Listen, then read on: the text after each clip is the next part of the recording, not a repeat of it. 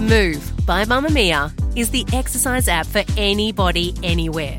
And in case you missed it, we dropped a brand new stretching collection that can be used to improve mobility and bookend your favourite sweat sessions. Mamamia subscribers get unlimited access to Move, and we drop new workouts every single week. If you're on the hunt for movement that makes you feel good, head to move.mamamia.com.au and use the code MOVE10 to get $10 off a yearly subscription. You're listening to a Mamamia podcast. From Mamamia, hi, I'm Claire Murphy. Welcome to The Quickie, getting you up to speed daily. Last week, Miss Universe Australia, Maria Thattil, made it to the top 10 of the Miss Universe pageant in Florida. The competition finally kicked off in the United States. 74 hopefuls competing to take home the coveted crown. And Miss Universe Australia, Maria Thattil, did us proud, placing in the top 10. Maria, congratulations. At age 28, Maria, who was born in Australia to Indian parents, thanked her supporters who stood by her as many told her that a short brown woman would have no chance at making it that far. But while we celebrate the more diverse faces representing Australia in this arena, today we look into whether there's still a place for beauty pageants in 2021, an era where women are fighting to be seen as more than their face value. Mamamia subscribers, you've been asking and we've been listening. Now you can get all of your exclusive subscriber audio on Apple Podcasts. That includes everything from bonus episodes of your favourite pods to exclusive segments to all of our audio series. To link your Mamamia subscription to Apple Podcasts, open the Mamamia Out Loud page in your Apple Podcasts app and follow the prompts, or head to help.mamamia.com.au.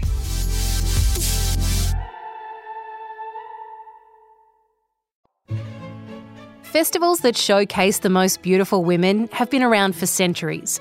Queens and princesses have been crowned to represent towns and harvests for hundreds of years. But the origins of the modern beauty pageants that we know today started with a very famous circus man. Phineas T. Barnum had a long history of holding contests at his Dime Museum in New York. He'd held a baby show in 1855 that brought in a crowd of thousands to help judge which baby would be crowned as being of genuine American stock. He'd tried to get women to participate in a similar contest in 1854, putting up a dowry if the winner was single or a diamond tiara if she was married, but it failed to lure the respectable women of the time to put themselves on public display. So he changed it up and allowed a photograph to be displayed instead.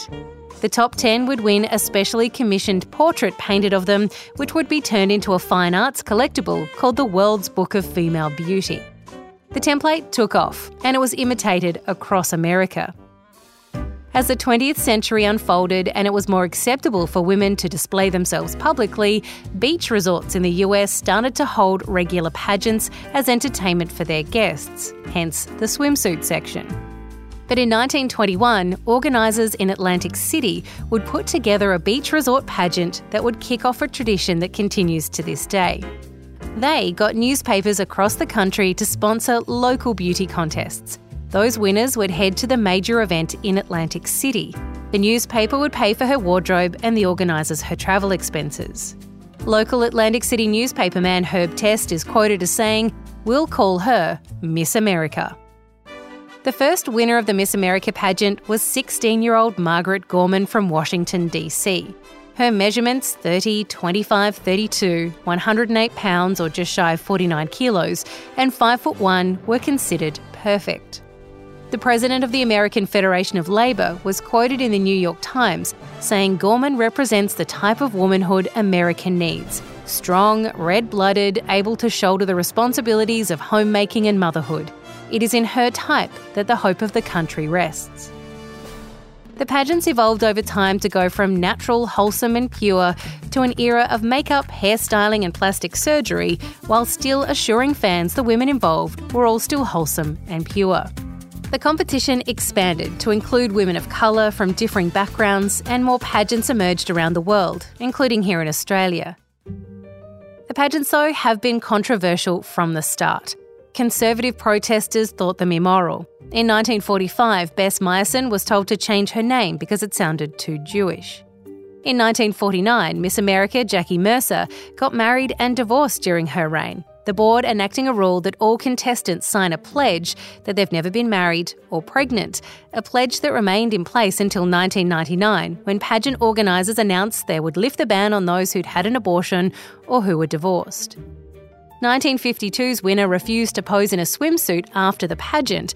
The major sponsor, Catalina Swimwear, pulled their money and started the rival Miss USA pageant. The very first Miss Universe gave up her crown because on her tour around the world, she met a man and fell in love.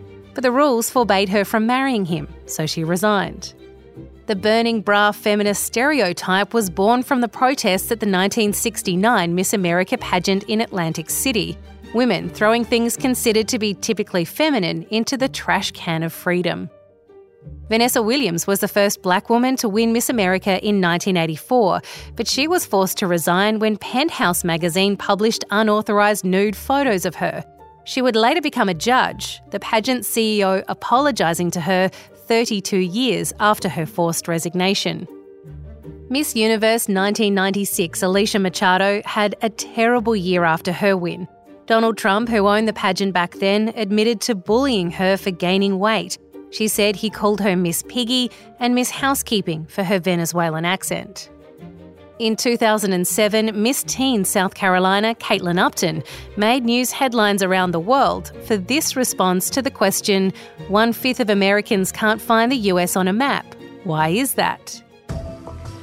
I personally believe that US Americans are unable to do so because some people out there in our nation don't have maps, and I believe that our education, like such as in South Africa and the Iraq, everywhere such as, and I believe that they should, our education over here in the US should help the US or should help South Africa so we will be able to build up our future.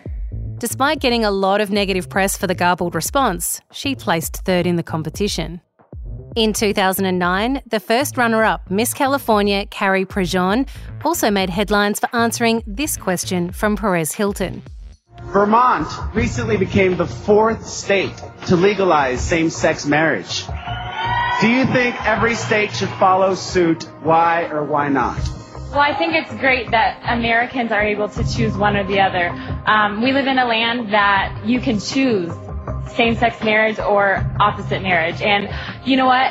In my country and in my family, I believe that a marriage should be between a man and a woman. No offense to anybody out there, but that's how I was raised, and that's how I think that it should be between a man and a woman. Thank you. Despite the controversies, the pageant circuit is still alive and well. Miss Universe Australia, Maria Thattil, saying she decided to put her hand up when she saw someone who looked a lot like her up on that stage. I would consider myself a natural creative, and the only reason I thought pageantry could be an interesting platform is because in 2019, the Miss Universe Australia winner was an Indian-Australian lawyer. And seeing Priya do something like this challenged any misperceptions I had around what I would need to be Miss Universe Australia. And I thought, oh my goodness, I could give this a go because her job was unconventional. She was a woman of colour. So I decided to give it a crack, and I thought, if I get this, I'm going to make it my own. And I decided in April 2019 I would apply, found out I was a finalist in October 2019. A year following that, October 2020, I won. And now here I am and just represented Australia on the world stage. Well, just like Priya, you two were already well established in your career by that stage. You've got a degree, you've been working for the Victorian government in talent acquisition. What did the people around you, both your work colleagues and your families, think when you decided to take up pageant life? I think it was definitely a little bit of a shock to the system for my work colleagues. My family were always very supportive because my parents, they just cared that I did everything I needed to do to set up my future. So I got a degree in psychology, then I went and did another degree in management. So mum and dad were like, great, she's done her bit. We trust her with anything else she decides to do. But funnily enough, when I decided to enter, one of the first things a colleague had said to me when I told them I was a finalist was, that's really great, but do you think your chances of winning are hindered because they already have an Indian winner? And that was pretty disheartening to hear. I was also met with a little bit of confusion, and they thought, you're a feminist. Why are you doing something like this? We don't understand. What will people around you at work think? But I was used to people having judgments and people having opinions. And I thought, you know what? I'm not going to let the fear of other people's opinions stop me from doing what I want. For the most part, people were super supportive at work, and they would play the Miss Universe music when I'd walk past their desks. So it was pretty funny. It was really good. And when I won, they celebrated it. The majority of people were really supportive, and they let me know they were very proud of me when I won and have been following the journey. So it's been great. Talk to me about that relationship between feminism and beauty pageants, because they often clash, and we can't ignore the fact that beauty pageants focus on your appearance, and there are still rounds that are quite controversial, like the swimsuit rounds, etc. How do you reconcile those two things? Yeah, absolutely. It's a great question. And I understand why people think what they think. And my opinion on it is you cannot just abolish everything you disagree with, but I believe in changing from within. So I thought to myself, firstly, yes, I know that my body is not, marginalized by any sense of the word. There are people who need the body positivity and inclusivity movement far more than I do as a petite, shorter woman. But I can tell you that within this sphere, the body shapes that we see represented, it's always tall, super thin, and, there's a lack of representation of diversity in terms of that respect. So for me to show up as a 5'3" woman, I cannot tell you every day I would wake up to comments of, she won't do it, she won't move past, the semi-finals, she's short, she doesn't look the part, this, that, and the other. But my approach was, if I am going to participate in this and do things like the swimsuit round, the evening gown round, and then hopefully get to the point where I can speak, I want to show people that it's not about fitting a mold, but it's about walking in your body with confidence and pride. And I did that. Every day of the competition, I was half the size of the women there, but I stood there with confidence, and I thought, this is the body that I have. I don't have a full bust. I'm not 6 foot tall, but if I'm healthy and fit and confident, that's what it should take. And yes, I want to see more diversity of body shape and size, but I think we should celebrate the wins, and progress is progress. So for me to get to the top 10 whilst not meeting what they traditionally tell you need to look like, I think that's a win. So Maria sees a lot of good in pageants, and Professor Susan Broomhall from the Gender and Women's History Research Centre at the Australian Catholic University says she doesn't deny it can have some major positive impacts on the individual. I think they can empower individuals and indeed the communities and the charity and the causes that they're advocating for within tournaments and the pageants. But overall, I don't think these are empowering to women. It can't be empowering to women to be judged by your physical appearance, and to reinforce that as one of the primary measures of success for women. Do you think the beauty pageant itself, though, has evolved over the years to be more empowering for women? I think they have certainly evolved. There is a very, very long history to beauty pageants. We can trace this right back to really some of the origins of Western history and mythology. It is, after all, Paris who's asked to choose the fairest of the goddesses and present the apple, making a decision between Hera, Aphrodite, and Athena, which of course kicks off the action of the Trojan Wars. So these kind of ideas that we choose between women based on their beauty has an extremely long history. Of course, the modern beauty pageant sort of kicks in around the 20s in the US, and that changes form because it is then women themselves coming forward to present themselves to be judged according to particular criteria. And over the course of the pageants, they have certainly evolved to pick up stronger features that are moving away from specifically women's faces and bodies and judging them through such things as swimsuit competitions, to develop other aspects of charity work, public speaking, opinions on particular world issues at the moment.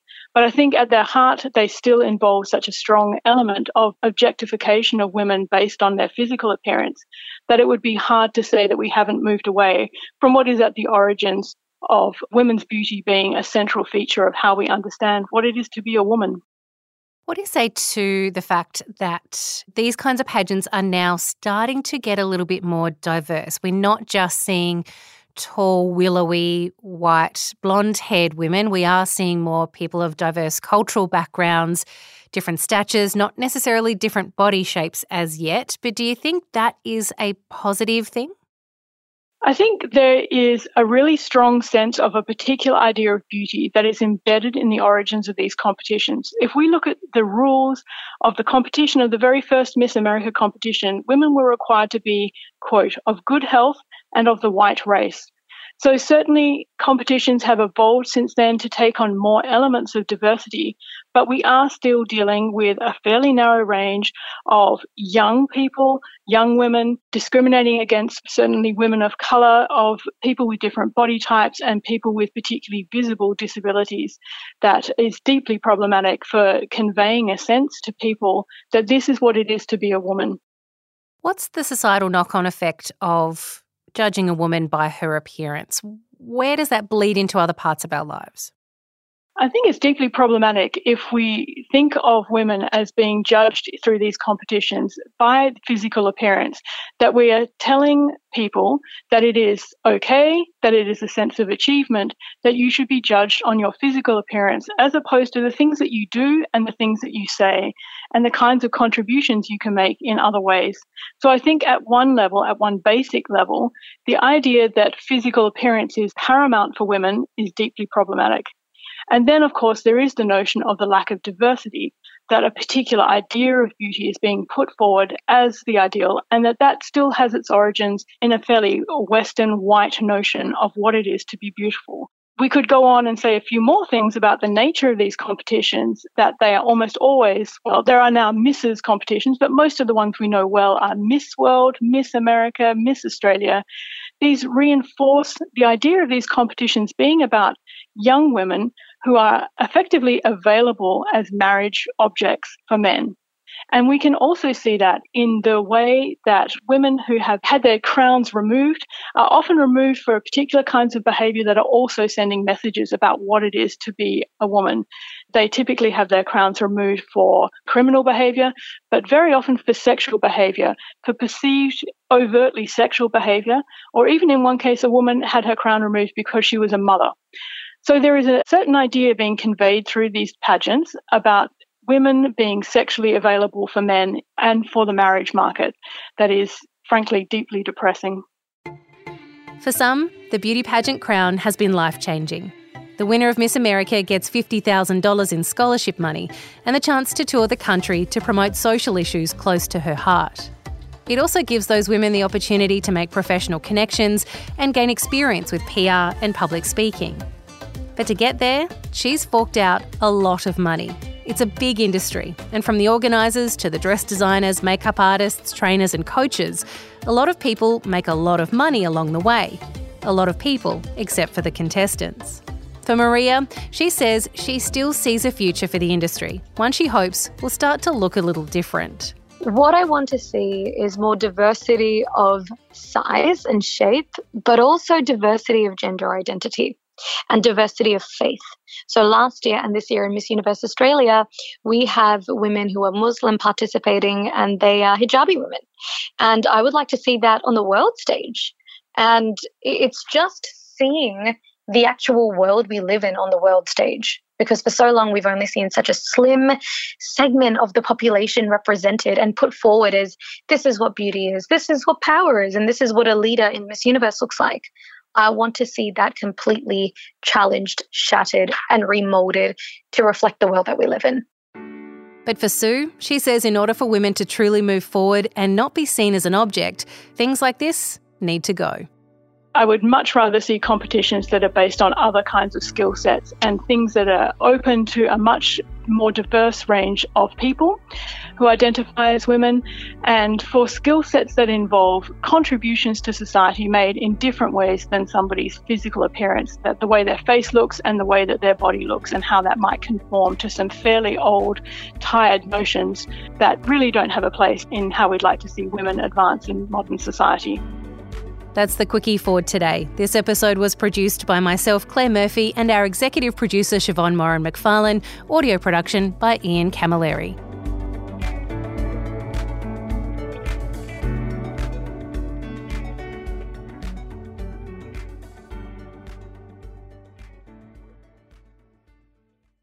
Mamamia acknowledges the traditional owners of the land we have recorded this podcast on, the Gadigal people of the Eora Nation.